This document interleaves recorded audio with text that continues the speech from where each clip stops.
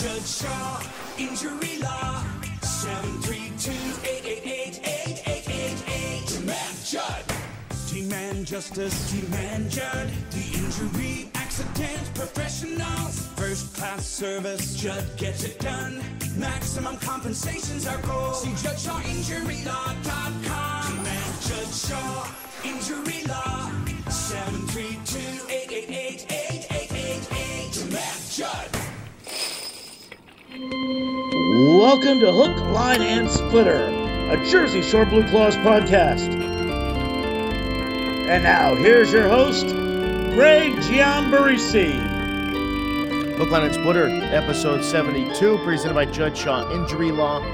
Good day, everybody. I'm Greg Giambarisi. We'll be joined by Blue Claws pitcher Mitch Neunborn coming up in just a little bit. Hook, Line, and Splitter, presented by Judge Shaw Injury Law. We understand the toll that injuries take on families, and we're here to help. For a free consultation, call 1-866-909-6894 or visit JudgeShawInjuryLaw.com. Judd with two Ds, ShawInjuryLaw.com.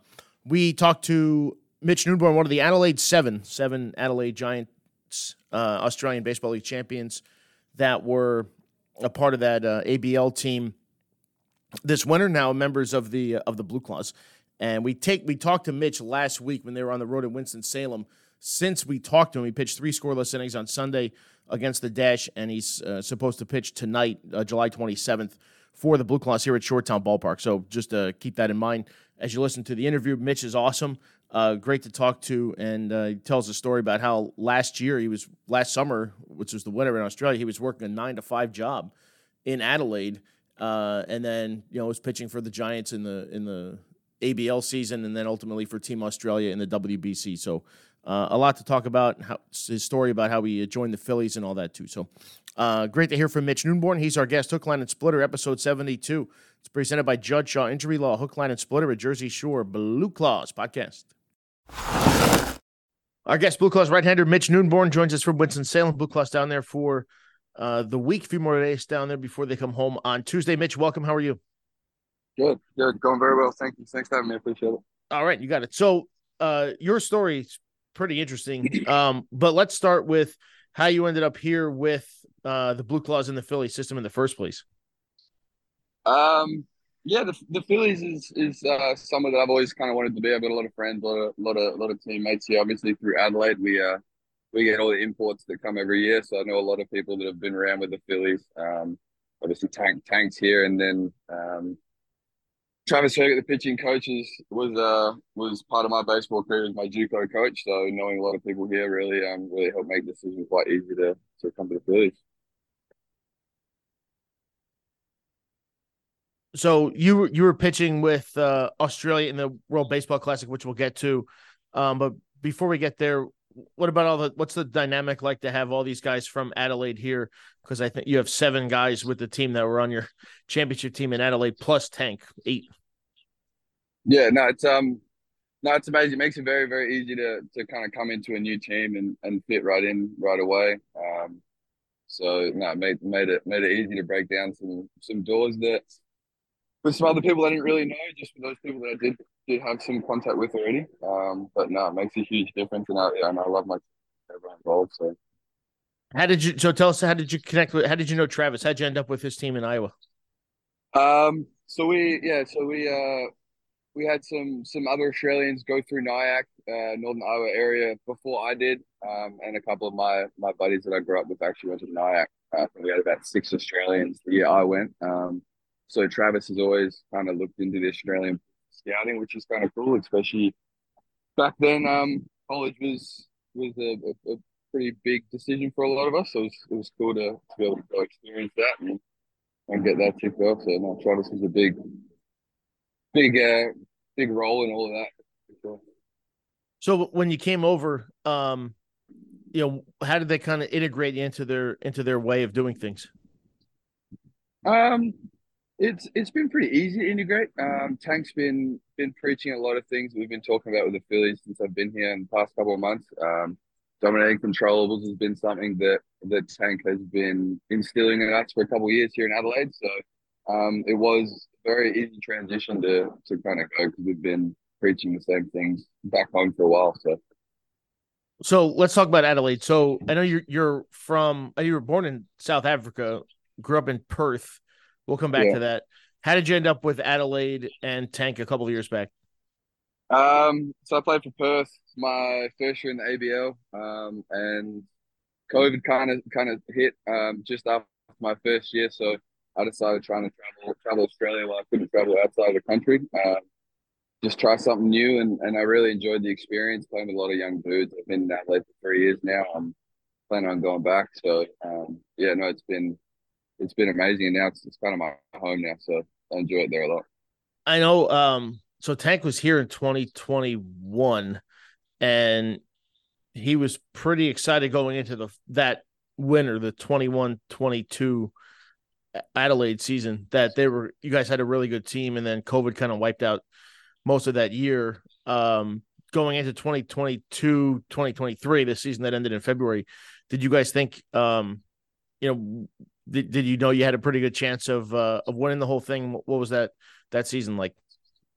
Yeah, it was the COVID year was interesting. We had a lot of young dudes from Adelaide be able to come up and give the ABL a go. A lot of guys wanted to go to college, which was cool to see the younger kids get a shot and really kind of prove themselves, which was amazing.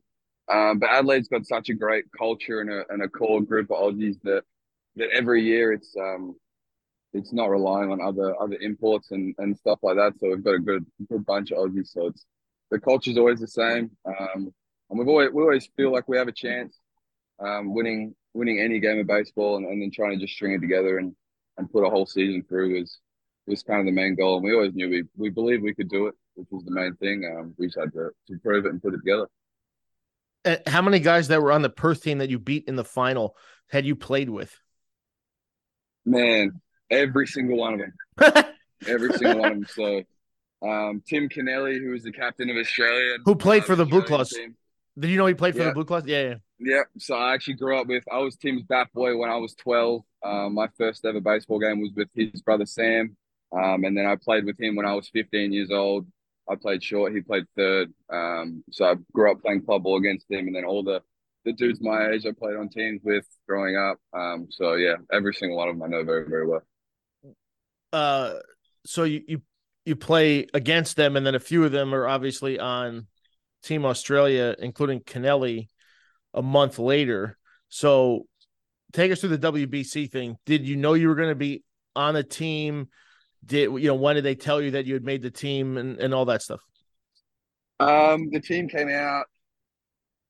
Well, a couple months prior, you've always got an idea, but you never really understand, or Yeah. it's never really cemented your role. But no, WBC was one of the best experiences of my life. It was representing your country is always something super super special, and especially the culture that Australia puts together in baseball. Trying to prove to the rest of the world that we can compete at the top of the top level, and no, yeah, it's something that I'll always cherish for sure. So the first game you guys played Korea, and I talked about this with Tank before, and going in, we're looking at it from back here, and you're like, well, I know you guys are probably better than the Czechs and China. Japan is really good. They're going to be tough. And then that leaves two teams for the last spot, you and Korea. Now, as it turned out, you played them the first game. So if you don't beat them, it's going to be super tough. You're going to need help, to pass them. So, back here in the States, a couple of us were talking and saying, all right, well, today's the game, today's the day. It's the first game of the tournament. You're going to play 4 games, but this is a big one. Did you guys kind of look at it that way too?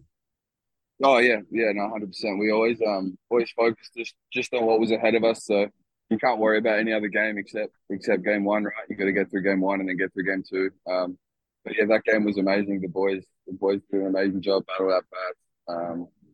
Yeah, it was kind of surreal to be a part of. You leave that experience, and you get back and you actually realize what just happened and let it sink in. It's pretty cool. So you guys made the quarterfinals. Also a tough game to Cuba. Rexon hit a home run to bring you back in the game there in the Yeah. sixth inning, and you just kind of fell 1 run short. How long did it take to get over the disappointment of getting eliminated to really appreciate everything that you guys had accomplished with Australia's deepest run? Um, I think it took a while to get over the loss necessarily. We were in that ball game. Hmm. I don't feel like we were necessarily beat personally. But that was just, that's the beauty of baseball. It's and any day anyone can kind of take away with the W. So but it definitely took a little bit, but I think all the messages and our whole team got bombarded with congratulations and everyone back in Australia being super proud of what we have accomplished. So no, yeah, it was a massive proud moment for everyone, and it took us a little while to get over the loss, but we got there.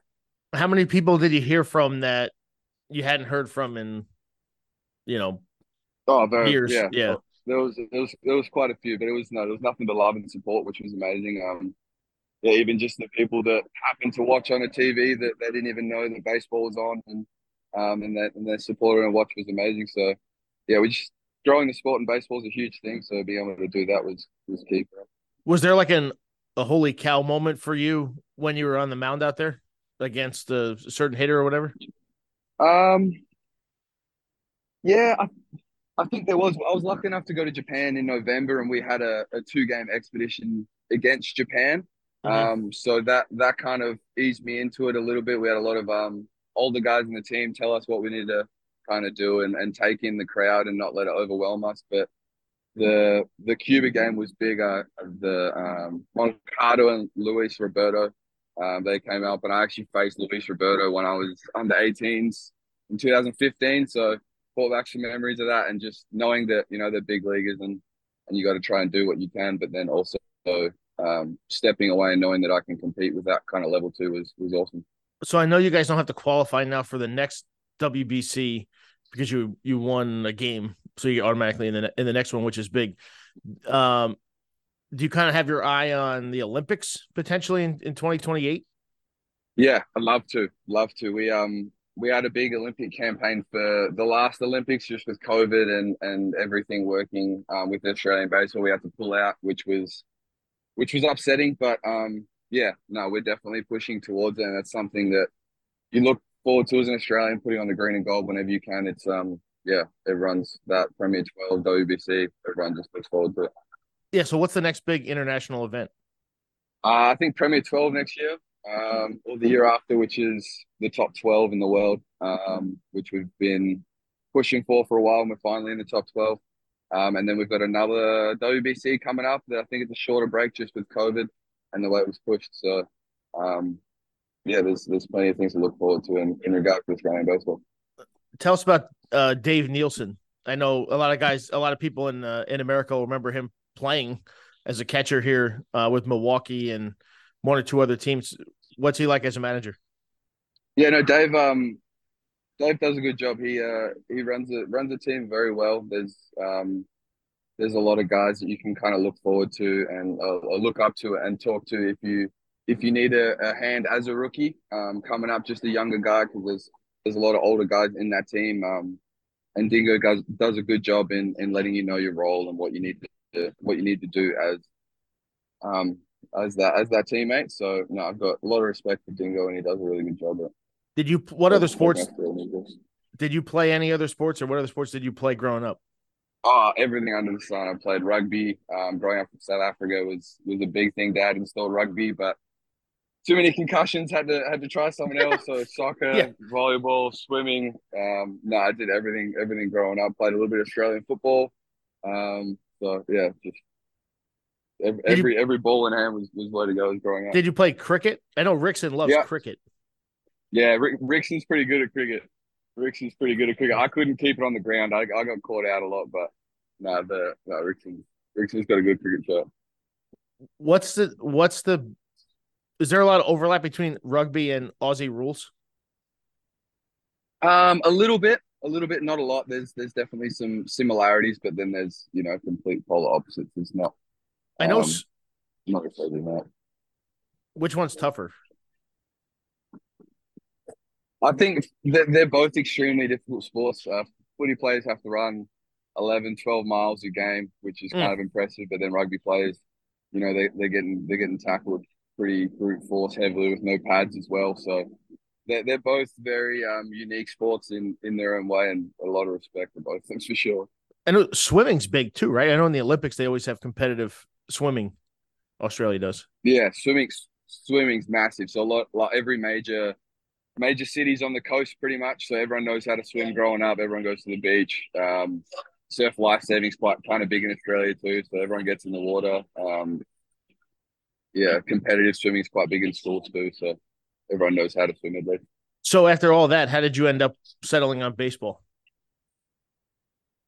By accident. I was a young kid and I went to a mate's house and he happened to be playing T-ball the next day and I went and watched and then started playing T-ball. We didn't really have baseball that much. So then started baseball at like 11, 12, T-ball at like 10 and then it kind of just hit up from there. Like it was a very happy coincidence. You told me this the other day. I did not know this, but you and Josh Hendrickson, who's now in Reading and has been here, are pretty tight. Yeah, so Josh and I played Little League together. He was my catcher for a little bit, left-handed catcher. He did really, really well. So yeah, we grew up playing on the states team together from under 16s to under 18s. Went on a lot of trips to the US together growing up. So yeah, Hendo and I have known each other for a long time, for a very, very long time. It's pretty amazing. You have, the Phillies have a bunch of Australia connections.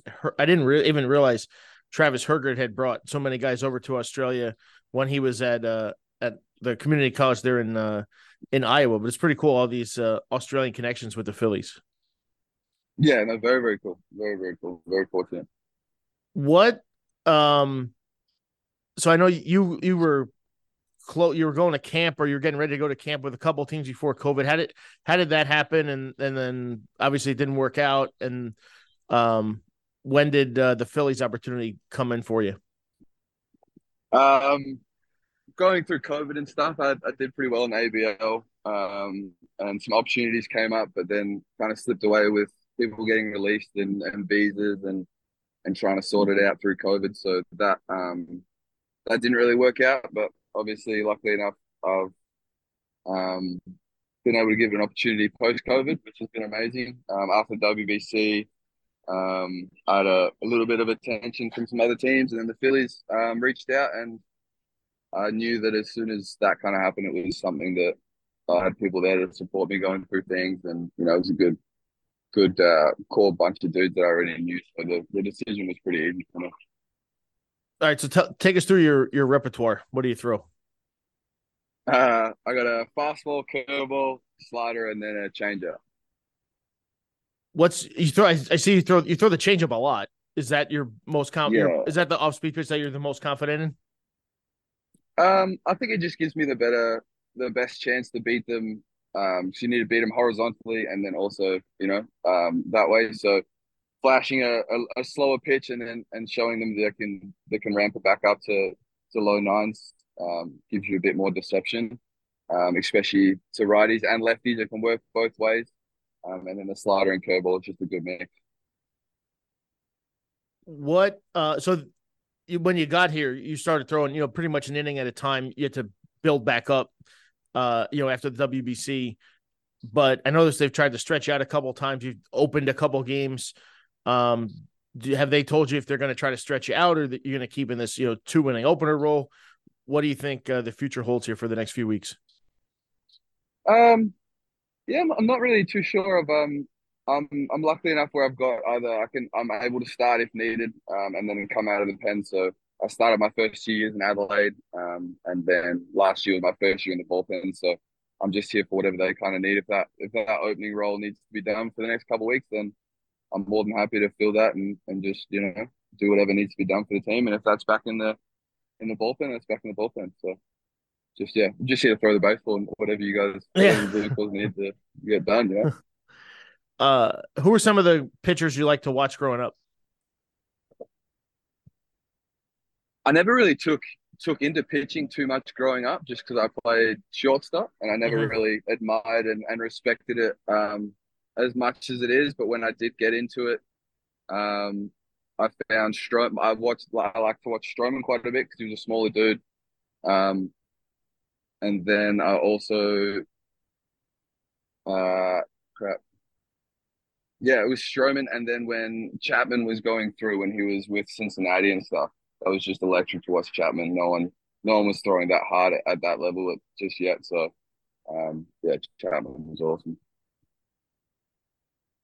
What are your goals for the rest of the season? Oh, stay healthy, enjoy it. Make sure we can, get better each day. Try and get our weekly goals set and ticked off, and then yeah, just stay healthy and figure out how to get through it. I talked to Travis. Everyone. I talked to Travis for this. We taped it yesterday, and he talked about some of the how they try to have individualized plans for each individual pitcher and treat everybody a little bit differently and go from there. What have I know you've only thrown probably 15 innings, maybe 20 innings since coming over. What have the Phillies wanted to work with you on, and where do they see the the room for growth? I think there's definitely a lot of room for growth for me personally. Just getting a little bit stronger and a little bit of weight back on.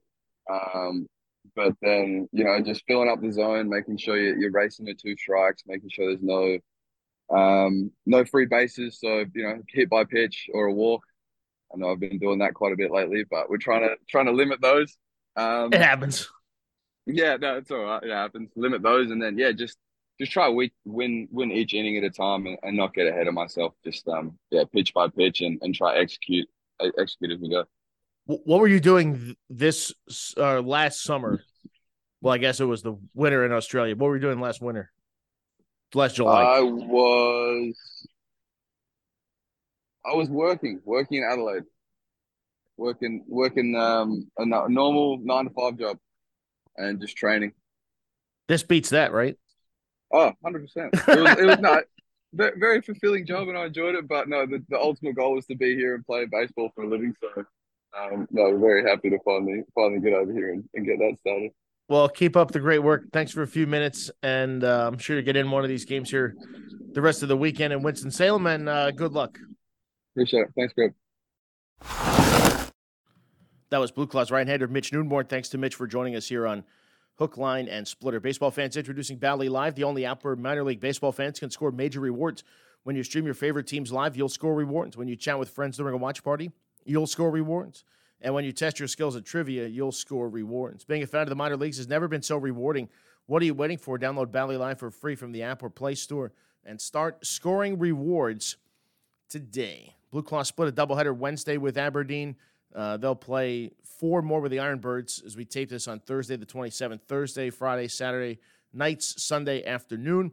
And then Brooklyn in town after the off day Monday for a 6-game series that will start on Tuesday night at 7, 12:05 next Wednesday, and then 7, 7, 7, and 1:05 to wrap up a long week here or a long 2 weeks here at Shoretown. After this week, though, only 12 home games left for the BlueClaws in 2023. So get out to the ballpark next Friday, Star Wars night, fireworks next Friday and Saturday. So a lot of fun, a lot going on, and it's going to be great here over the next couple of weeks. That was Hook, Line, and Splitter, episode 72. Hard to believe we've done so many. Thanks to BlueClaws pitcher Mitch Neunborn for joining us, and we'll be back with another one coming up here pretty soon. Thanks, everybody. Have a great day. I'm Greg Giamborisi. See you at the ballpark.